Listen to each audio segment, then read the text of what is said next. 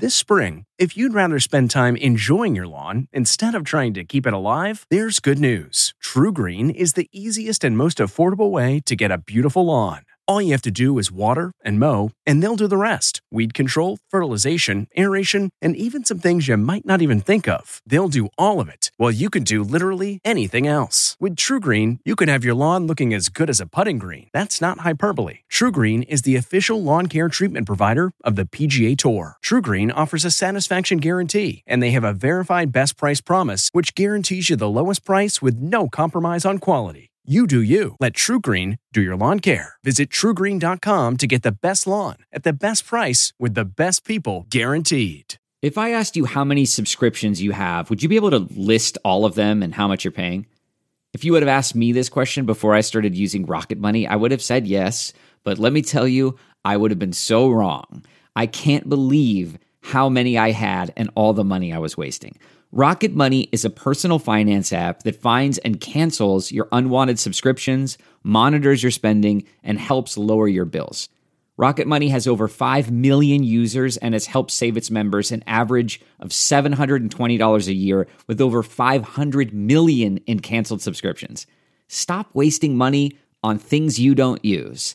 Cancel your unwanted subscriptions by going to rocketmoney.com/Wondery. That's rocketmoney.com/Wondery. rocketmoney.com/Wondery.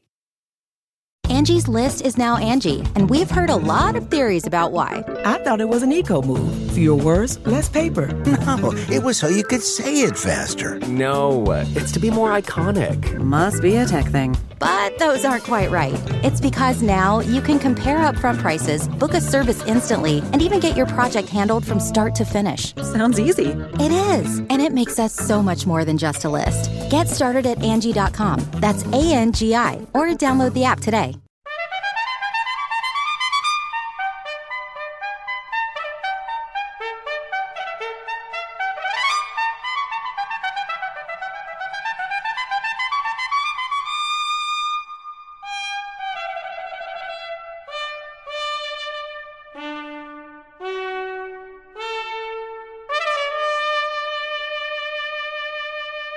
Good morning. I'm Jane Pauley, and this is Sunday Morning. We'll begin this morning with two stories about life on the home front. Millions are still working from home because of COVID. We'll hear how they're doing from Califasane. Then on to those other Americans being forced out of their homes by the extremes of climate change. With conditions worsening in some areas, families are looking for places that might offer a little safety and stability. So where could that be? A question for our David Pogue. When a California wildfire burned Jen and Ryan Cashman's home to the ground in 2018, here's where the front steps were to get into my house. They decided to move right then and there.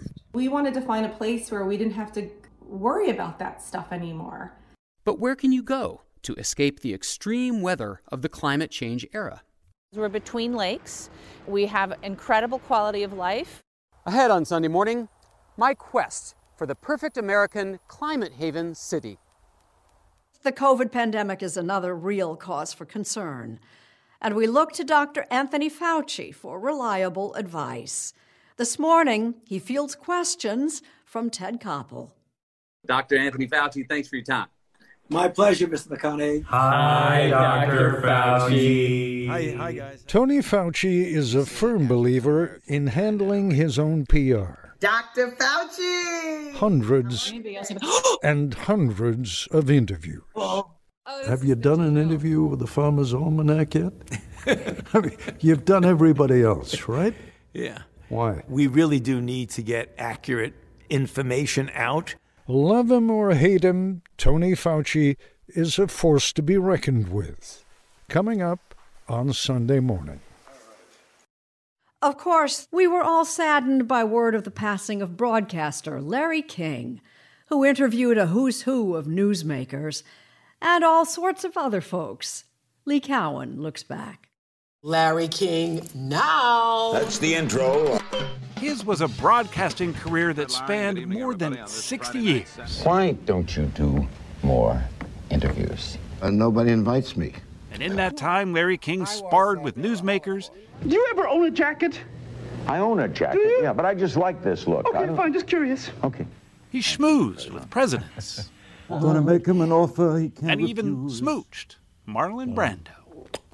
We remember Larry King later on Sunday morning.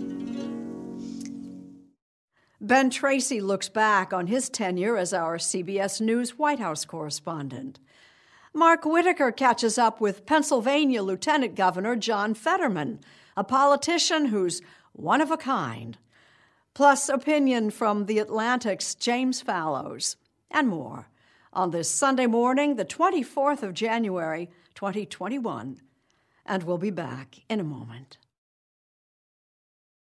Is there any place that's almost perfect if you're trying to avoid the worsening extremes of climate? It's a question that for some of us has quite literally become a matter of life or death. David Pogue's new book, published by Simon & Schuster of Viacom CBS, is called How to Prepare for Climate Change. And for starters, he tells us, look at a map.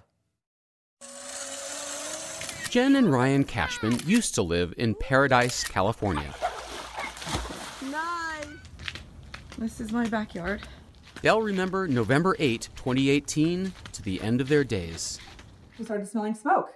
It's pitch black, and we're now scrambling to figure out where to go and how to get out. And as we were sitting in that traffic line, the fire just kept getting closer and closer to the side of the car. And we saw these horses that were surrounded in flames. And that's where it hit me. What hit them, of course, was the Camp Fire, the deadliest wildfire in California history. It destroyed 95% of the town of Paradise. Here's where the front steps were to get into my house. Including their home. Yeah, it was everything from our childhood, our children's childhood.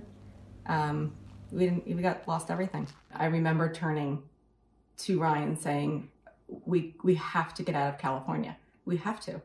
We can't live like this anymore. The Cashmans became climate refugees, people driven from their homes by the fires, floods, and hurricanes of our worsening climate. Some people are being impacted by displacement from storms and forest fires and extreme events. Jesse Keenan teaches at the Tulane School of Architecture.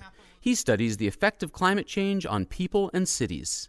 We think that people are going to be changing their decisions increasingly about where to live, how to live. Are there any examples of that? Any cities that you've studied where that's going on? Really, there isn't a community in America, particularly in coastal America, where we are not seeing some transition away from the coast and moving to higher ground. Places like Miami, New Orleans, San Francisco, even in D.C., we see environmental risk from flood shaping property values and shaping where people want to live. Of course, not everybody has the option of moving. It's not easy for folks to just pick up and leave a place. Jalon White Newsom is a consultant, researcher, and advocate who focuses on climate and racial justice. She says that extreme weather hits communities of color disproportionately hard, yet their residents may be the least able to move.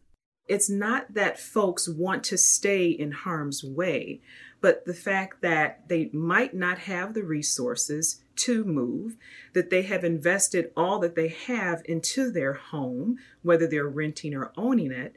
And then there's also this sense of community. It's that sense of connection, not only with their neighbors, but their faith community, their jobs, their kids are in school.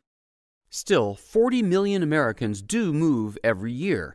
They retire, they graduate, they get jobs or lose jobs, they fall in love or break up. If you have the luxury of choosing where to live, and climate change is a factor, here's the formula. You want to be far enough inland to avoid the rising seas and flooding, far enough north to avoid the worst of the heat waves, far enough west and north to avoid the hurricanes, and far enough east to avoid the wildfires. Droughts are becoming more desperate every decade in our western states, so you also want plenty of fresh water. So where does that leave you? The Great Lakes, the abundance of natural resources and fresh water in particular. Cities like Buffalo, like Cleveland, like Toledo, Ohio are really prime. There's a cultural capacity, there's a legacy, there's a history, there's infrastructure there, there's arts. That's a good point. There's more to a city than its weather. You also want good schools, fine hospitals, sports and culture, a reasonable cost of living, and a high quality of life. At least one American city fits all of these criteria.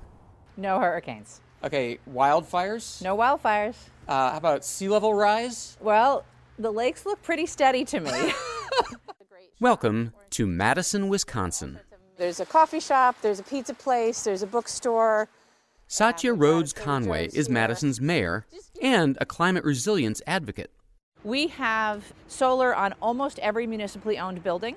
At this point, we have a goal of being 100% renewable for city operations by 2030. So people think of Madison as cold. What we like to say here is that there's no bad weather, there's only bad clothing. So, if you're properly dressed, you can enjoy being outdoors year-round here in Madison. Is it your impression that with the changing climate, the winters are becoming milder here? Yes, it's, today it's above freezing. We're in January. That's not normal. Right. Definitely the average, I think, is getting a lot warmer. In fact, 5 degrees warmer since 1950. So tell me about what Madison is like in, for example, the summer and the fall. Well, in the summer, there's so many opportunities to get outside and to enjoy the lakes, to enjoy our neighborhoods. In the fall, you live in this part of the world and you get beautiful color. We have 270 parks in Madison. Now, no place is perfect, even Madison. When we make another sort of number 1 or top 10, well, that's clearly true for the white population. Is that also true for people of color? Right. And the answer is almost always no, it's not also true. And so that's part of our work going forward. Madison isn't the only great climate haven city. It looks like it's nighttime. The Cashman family moved about as far from California's wildfires as they could get, near Burlington, Vermont, and they couldn't be happier. It's beautiful. It's green. It's not dry. There's no fires that I know of. It's just a very functional, athletic, happy, healthy place. The community embraced us immensely with our children. And I said, we made the right decision. We made it. Working from home has plenty of pluses and some minuses too. With Califasane, we take stock. Okay, so guys, just to make sure that I got this. Nearly a year into the pandemic, So the iPhone is going to record video and audio. many of us have gotten used to online meetings. And you'll also get a special fee for your cinematography. But it's still not easy. You feel so unqualified to do so many things during this period. It's crazy. Okay. Jeff, you're all set? I think I have. Raphael Asadin and Jeffrey Polzer know all about the difficulties of working from home. It all started, I think, from a very personal recognition that something was happening to the way in which we were interacting. Both are professors at Harvard Business School I'm an organizational economist. with different specialties. I'm a professor in organizational behavior. They began studying randomized data from the emails and online meetings of more than 3 million people in 16 cities around the world. Were you on the team of people who loved working from home, or were you on the team of people who couldn't wait to get back to the office? I think I was on the desperate team, on the team of trying to organize classes for my kids. So I was definitely, not enjoying my dirty martini on the couch at that point. Their research confirms what many employees have already discovered, that where we work affects how we work.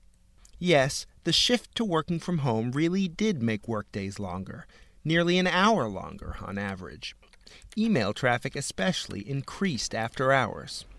The boundary between work and personal life has really, in many cases, become obliterated. So maybe you're sending some personal emails at night, but they're mixed in with your work emails. And by the way, you're working, from your bedroom and your office and your kitchen.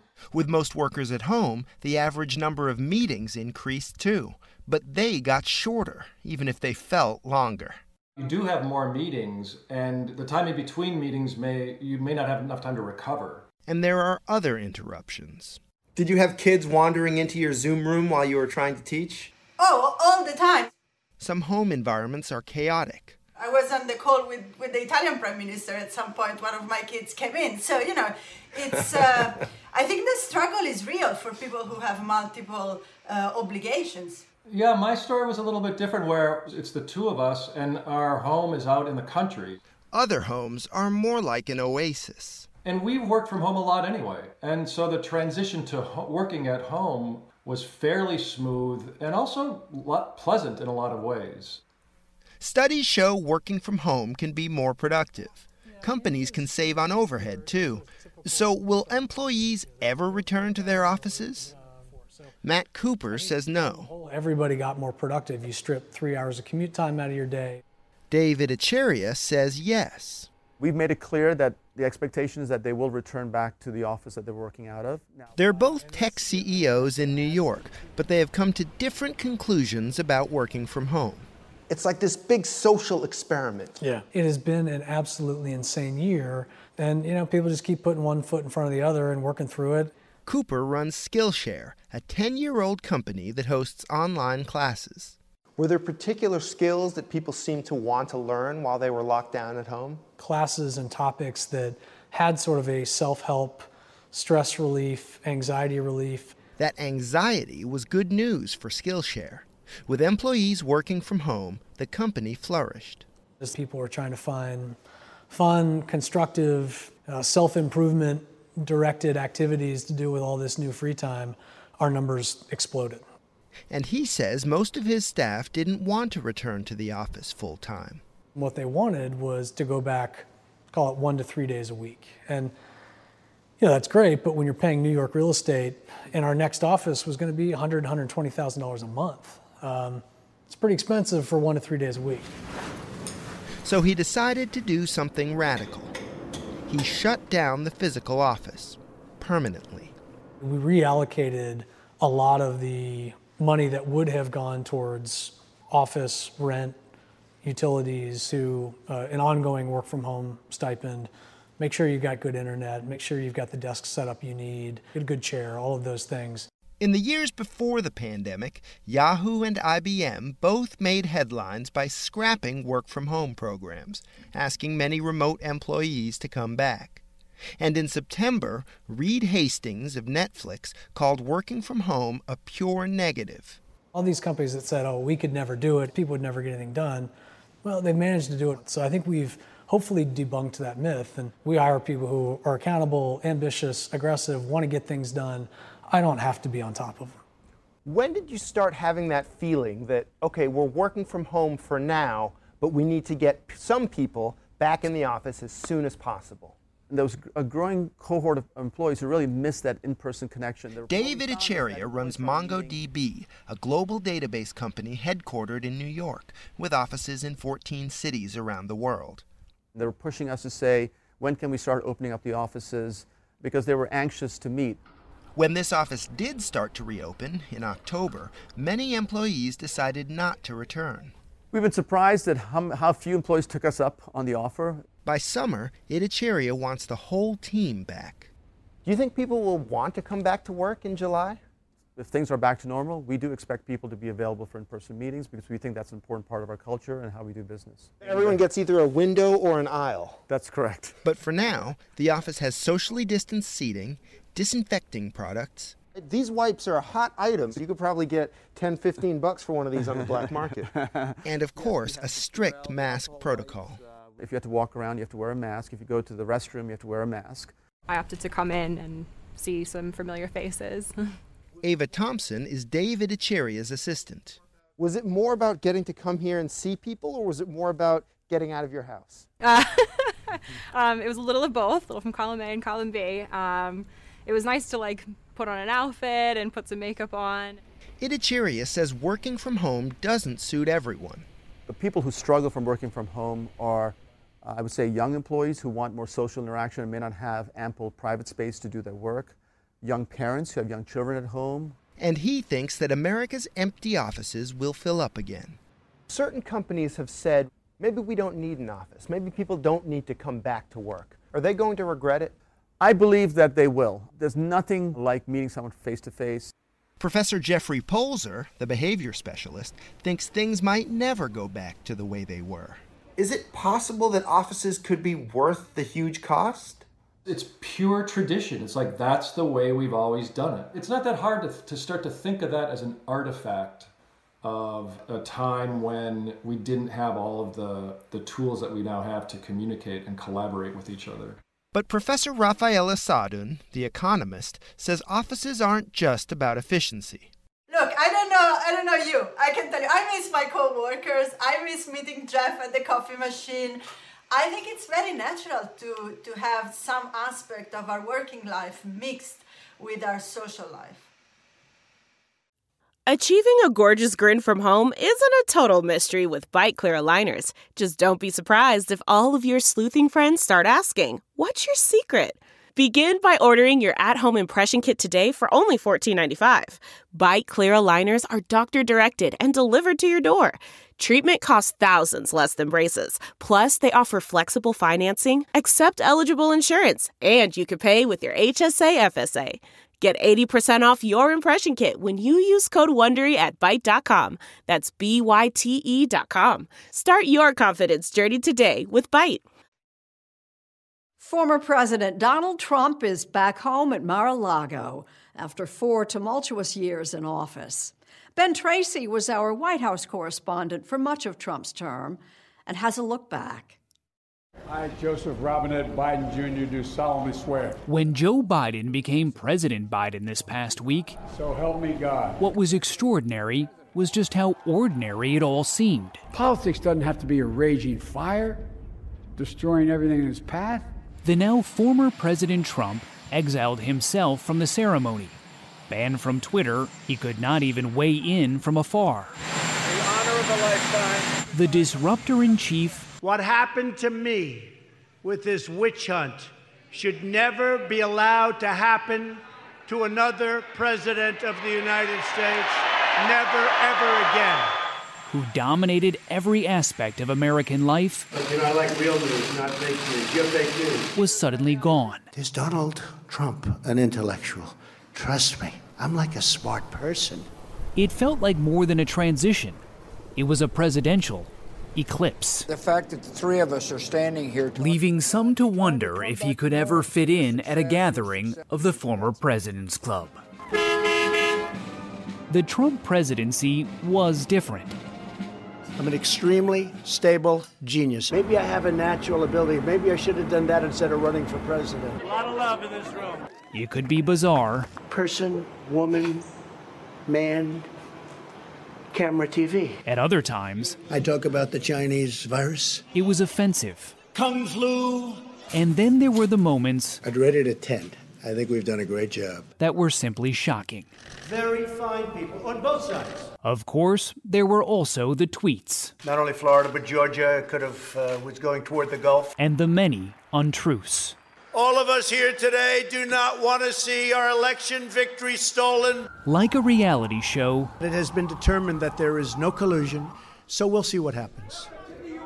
It was hard to look away, even when it burned. The authority of the President of the United States having to do with the subject we're talking about is total. There were certainly Neil Gorsuch accomplishments to tout. Brett Kavanaugh. 3 Supreme Court justices. Amy Coney Barrett.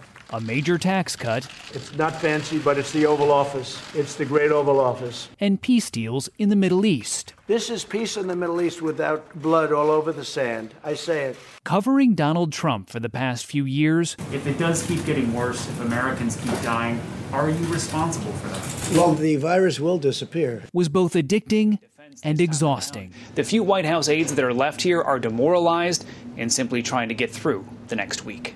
During a flight on Air Force One last year, I was struck by how different he could be talking off the record to reporters. Without cameras, he was sometimes more serious, less confrontational. It's such a hostile media. It's of so course, sad. That never lasted long. On the campaign trail, you called yourself a nationalist. Some people saw that as emboldening white nationalists. Now people are also I don't saying know why you'd that say the that. president. That's such a racist There are question. some people The that one say constant that now the was that he Republican Party always is stole his own show. That's enough. That's enough. That's enough. Which may be why the new president Excuse me. That's enough. This is a great nation. seems so determined to counter-program. And to overcome the challenges in front of us requires the most elusive of all things in a democracy, unity. And now, is it possible a president who always demanded to be seen and heard Will you shut up, man? Listen. could really just fade away? Did the rioters that stormed the Capitol in his name deal a fatal blow to the Trump brand? This was a fraudulent election. And what about the article of impeachment expected to be delivered to the Senate tomorrow? We have to have peace. So go home. We love you. You're very special. Triggering his trial on charges of inciting an insurrection. Stand up, patriots! Stand up! No one is above the law. Not to mention those criminal investigations and lawsuits Mr. Trump still faces in New York and beyond. I will always fight for you. I will be watching. I will be listening. After finally accepting his presidency was truly over, I wish the new administration great luck and great success. the 45th president left a weary Washington Wednesday morning, Goodbye. We love you. while still leaving a lot of us wondering We will be back in some form. if the show Have a good life. We will see you soon. is really over. Over the coming weeks, we'll be talking with some political figures who, by any measure, stand out in the crowd. To begin, Sunday morning contributor Mark Whitaker catches up with Pennsylvania Lieutenant Governor John Fetterman. You've described yourself as Governor Wolf's anger translator. Yeah. What do you mean by that? Well, just look at me. the contrast between myself and the governor is almost comical, when we're standing next to each other. At 6'8", John Fetterman, the Lieutenant Governor of Pennsylvania, looms tall both in person and in politics. The Senate will now come to order. The president can sue a ham sandwich. He can send 1,000 lawyers to Pennsylvania. The 51-year-old Democrat gained national attention Lieutenant Governor Stone Cold is absolutely right for his brash and cutting defense of Pennsylvania's vote against false claims of fraud. All they have is lies. They've had over 3 weeks now to come up with anything concrete. Especially on Twitter, where he's even more outspoken. Getting on Twitter every morning is like starting the day with a dog turd and motor oil smoothie. It's horrible. You gotta form that phalanx and push back against that. And I do that in a way that mixes kind of humor and mockery with cold hard facts. One cold hard fact is that John Fetterman is a blunt-talking, self-described progressive intent on also breaking through with swing voters in the Rust Belt. His pet issues include a higher minimum wage. If you believe that a human being should toil for $7.25 an hour, vote for the other person. And legal marijuana, which he says is a winner for either party. You called it a political bazooka. Yeah, they're arguing over these small wedge issues when they're leaving the bazooka of legal weed, they're on the table for the other side to grab. Like South Dakota, arguably the most conservative state in our country, voted for legal weed straight up and down on the ballot. In a state that has, a severe opioid problem, why you're talking about legalizing another drug? Because it's not a drug, it's a plant. It's a gateway to finding a completely natural alternative to the kind of relief that had brought so many people into this toxic spiral with opioids in the first place. Fetterman was previously the 13-year mayor of Braddock, Pennsylvania, a once thriving steel industry town devastated by decades of poverty, blight, and crime. Stained glass was placed into a church and window here in Braddock as opposed to taken out. A street. 10 years ago, Jeff Glor reported for Sunday Morning on the efforts of this Harvard grad and former AmeriCorps volunteer to revitalize this largely African-American community. The 40-year-old Fetterman wears Braddock's past literally on his sleeves. The zip code tattooed on one arm, the dates of murders on the other. The worst days of my life, because these are days that we lost people through senseless violence. Today, Braddock isn't perfect, but there are real signs of progress and hope. But as Fetterman showed us on a drive, over there to the right, that's the Cary Furnace site. It has been fallow since 1986. other parts of Pennsylvania's Rust Belt remain decimated. It literally looks like an extinct mechanical dinosaur. It is, but it's really... The white working class voters still here are no longer reliable Democrats. A majority of voters in the Mon Valley, in this region, are still Democratic, and yet they've been voting Republican and heavily pro-Trump. So why? We need someone that's going to be doing that talking, that's going to understand that, we all can't work for Google. We all can't, learn how to code when, we're 50 years old. Right. Nationally, the Democratic Party base has become more racially diverse, educated, wealthy, and urban. Do you think Democrats in the last couple of generations have forgotten about working people? I don't think we've forgotten about them, but I don't think they're the center, the way they should be. Speaking in the shadow of a U.S. steel plant, Fetterman describes the cost of not putting working people first. And if we turn our backs on the remaining industries and not reinvest in these places and just say you're on your own, we will lose an entire generation of people that have no other options other than to turn to somebody like Donald Trump and say, wow, well, he at least gets me, he at least cares, he at least pays lip service. Which is one reason why Fetterman and his family still live in Braddock, in this renovated 1920s Chevy dealership. Clothes, shoes, books. Right, always formula and diapers. That's a big item for our family. His wife Giselle runs a charity known simply as the Free Store. We can look for some books together. What kind of books do you like to read? The Second Lady of Pennsylvania was born in Brazil and came to the United States poor and undocumented. Scared of every knock at my door that I wasn't expecting someone because I was worried about being deported. Yeah, when I would leave for school in the morning, my mom would say, "I love you, have a great day, be invisible."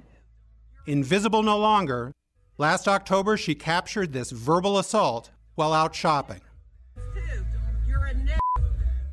Her struggles, and those of other immigrants, can nearly bring the imposing John Fetterman to tears. We as a country have to be better than this kind of anti-immigration rhetoric. And we have to be better than that as a country. My life has been immeasurably enriched by my wife and her family and her immigration story. John Fetterman is now exploring a run for the Senate in 2022. And he has a new distinction to add to his resume. GQ magazine described you as an American style guide. American taste guide. Taste guide, sorry. Yes. Which I guess is ironic because I have no taste, but I just am what I am. The fact that somebody that looks as unfortunate as I do sometimes would be an American taste guide by the Bible of American taste, I didn't see that coming. Talk about your 2020 bingo card, yeah. And now a few things to know about President Joseph Robinette Biden Jr. As a child, our new president had a debilitating stutter. His classmates often mocked him. In high school, he played football and reportedly was pretty good. Joe wants to talk to you for a few minutes. At age 29, in 1972, Joe Biden became the fifth youngest person ever elected to the United States Senate. I think you're a good addition. Thank you. Only weeks later, at Christmas time, a truck slammed into a car carrying his wife Nelia and 3 children. She and their baby girl died on the way to the hospital. Sons Bo and Hunter were seriously injured. When Biden was sworn into the Senate soon after, the ceremony took place in a hospital room.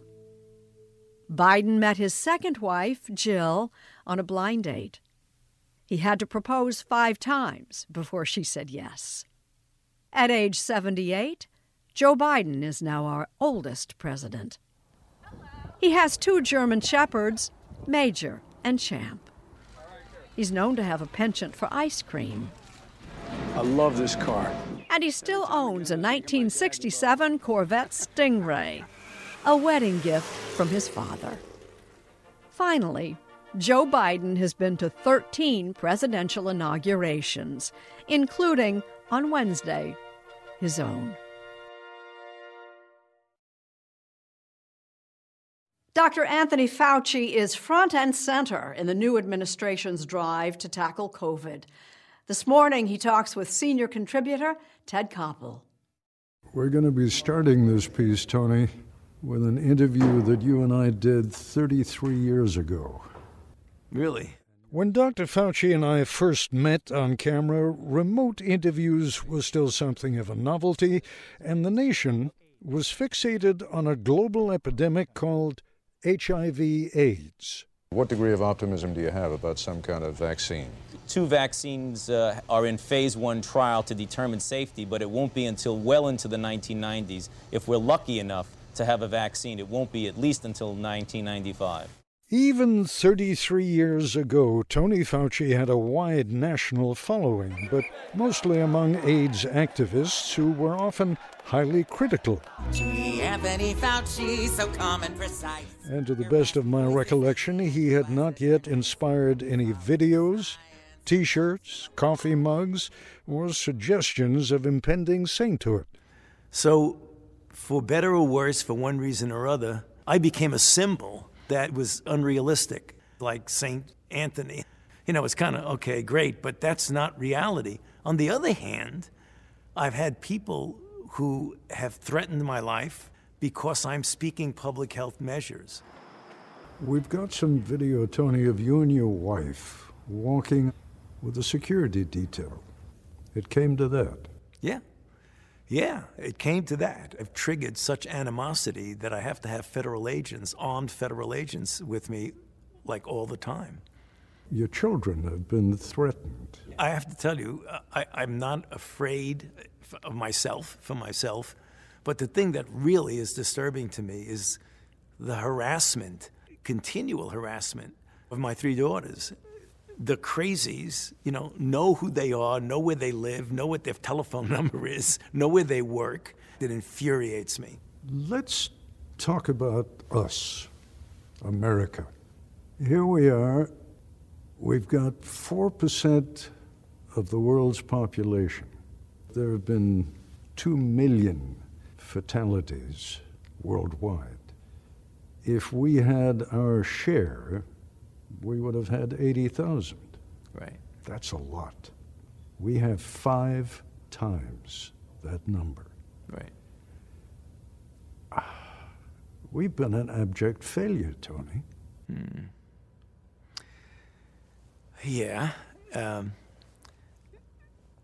The reasons for that, Ted, I don't think I can articulate all of them, but some of them stand out to me because I've lived through them. You can't have mixed messaging. You cannot have the politicization of public health messages. I mean, the idea that wearing a mask or not became a political statement, that makes it beyond difficult to implement a good public health measure. People have come to a point where they don't understand this about President Trump. He can actually be an extraordinarily charming man. Yes, you're right. He's a charismatic person. I got along very, very well with him, but I took no pleasure in having to correct clear misrepresentations in the sphere of medicine and science. I'm not totally sure what the president was referring to. That annoyed, I think, his staff, his loyal staff, in some respects even more than it annoyed him. So that's when things started to go the wrong direction. And he's got this high approval rating, so why don't I have a high approval rating with respect, and the administration, with respect to the virus? So the relationship became a bit frayed, and then when I would see him in the Oval Office, he would act like everything was fine. And then we had that famous time when people were chanting, "Fire Fauci," and he said, "Well, that's not a bad idea. I think I'll do that." Don't tell anybody, but let me wait till a little bit after the election. No, he's been wrong on a lot. He's a nice man, though. He's been wrong on a lot. With more consistent leadership, we could have saved a lot of lives. Is that a fair statement? I believe so. I mean, I think if we had the public health messages from the top right through down to the people in the trenches be consistent, that things might have been different. In fact, I'm pretty sure they would have been different. And I'm going to just spend a couple of minutes just summarizing the status of where we are. It is a measure of Tony Fauci's durability that at the age of 80, he has just taken on a new title, working for Joe Biden, his 7th president. You're now the chief medical advisor, right? Right. So what we're going to be seeing over the next months is much more of a coordinated, synergistic partnership between the federal government and the states. So I believe we're going to see a turnaround in attitude when the federal government and the states start working together as opposed to you're on your own. Yeah, but you've been talking already, and you have experienced to your own regret the poison of the partisanship that exists. Right. That's not going away, Tony. Well, no, it's not. We're averaging now around 200,000 to 300,000 infections a day, about 3,000 to 4,000 deaths per day. I mean, you have to look at those numbers and say, we've got to do something different. Your first great challenge is going to be able to get the vaccines in the arms. Right now, things are getting better, but they're going to get much better because President Biden has made it very clear this is his top priority. You know the goal that's been set, which I believe is entirely achievable, is to have 100 million people vaccinated in the first 100 days. Both vaccines? Primary and boost, yes. Primary and boost, yeah. In 100 days? Yes, yes. You realize you're setting yourself up for disaster if you don't meet that goal. Of course, and that's one of the things that was kind of refreshing in one of the first briefings that we had with President Biden and Vice President Harris, is that he said, we might have setbacks, but you know when that happens, what we're going to do? So we're not going to point fingers, we're not going to blame people, we're not going to hide anything, we're going to be totally transparent and honest, and we're going to try and fix it. We've had 4 years, Tony, of, from the top, undermining confidence in all of our institutions, intelligence, the FBI, the media, science. That's been a pandemic of its own kind, hasn't it? It has. And we've got to repair it. We have to, because the country's at stake. You got any thoughts for how to begin? There's no vaccination for it. No, there's no vaccination, but I think maybe we have to keep showing by example that being united is much, much better than being divisive. Because divisiveness has really failed. I mean, it has failed us in every single way. Some thoughts on the inauguration week past from James Fallows of The Atlantic. Inaugural speeches, especially for new presidents, boil down to telling two stories: who we are as a country and who I am as the person preparing to lead. For many significant inaugurations, who we are was a tale of crisis and peril. Abraham Lincoln on the eve of Civil War, Franklin Roosevelt in the teeth of worldwide depression, Barack Obama during another historic economic collapse. For these presidents and many others, the story was the same. Our country is damaged, but it is not defeated. We must unite and sacrifice if we are to succeed, but we have done that before and can do it again. We've learned again that democracy is precious. Democracy is fragile. And at this hour, my friends, democracy has prevailed. That was also the story in this past week's ceremony. It connected Joe Biden's speech. We'll write the next great chapter in the history of the United States of America, the American story. To the poem by Amanda Gorman. And yes, we are far from polished, far from pristine, but that doesn't mean we are striving to form a union that is perfect. They were both telling the story of becoming that Americans have relied on from the start. Joe Biden's story of who I am was especially powerful for being understated. John Kennedy's story was that the torch had been passed to members of his generation. Jimmy Carter's, that of a man who would not lie. Ronald Reagan's, of buoyant optimism. Biden's story was, I will listen. I care. I ask us all to understand one another's vulnerability and losses, and I will give my whole soul to the effort of helping our country heal. And I ask every American to join me in this cause.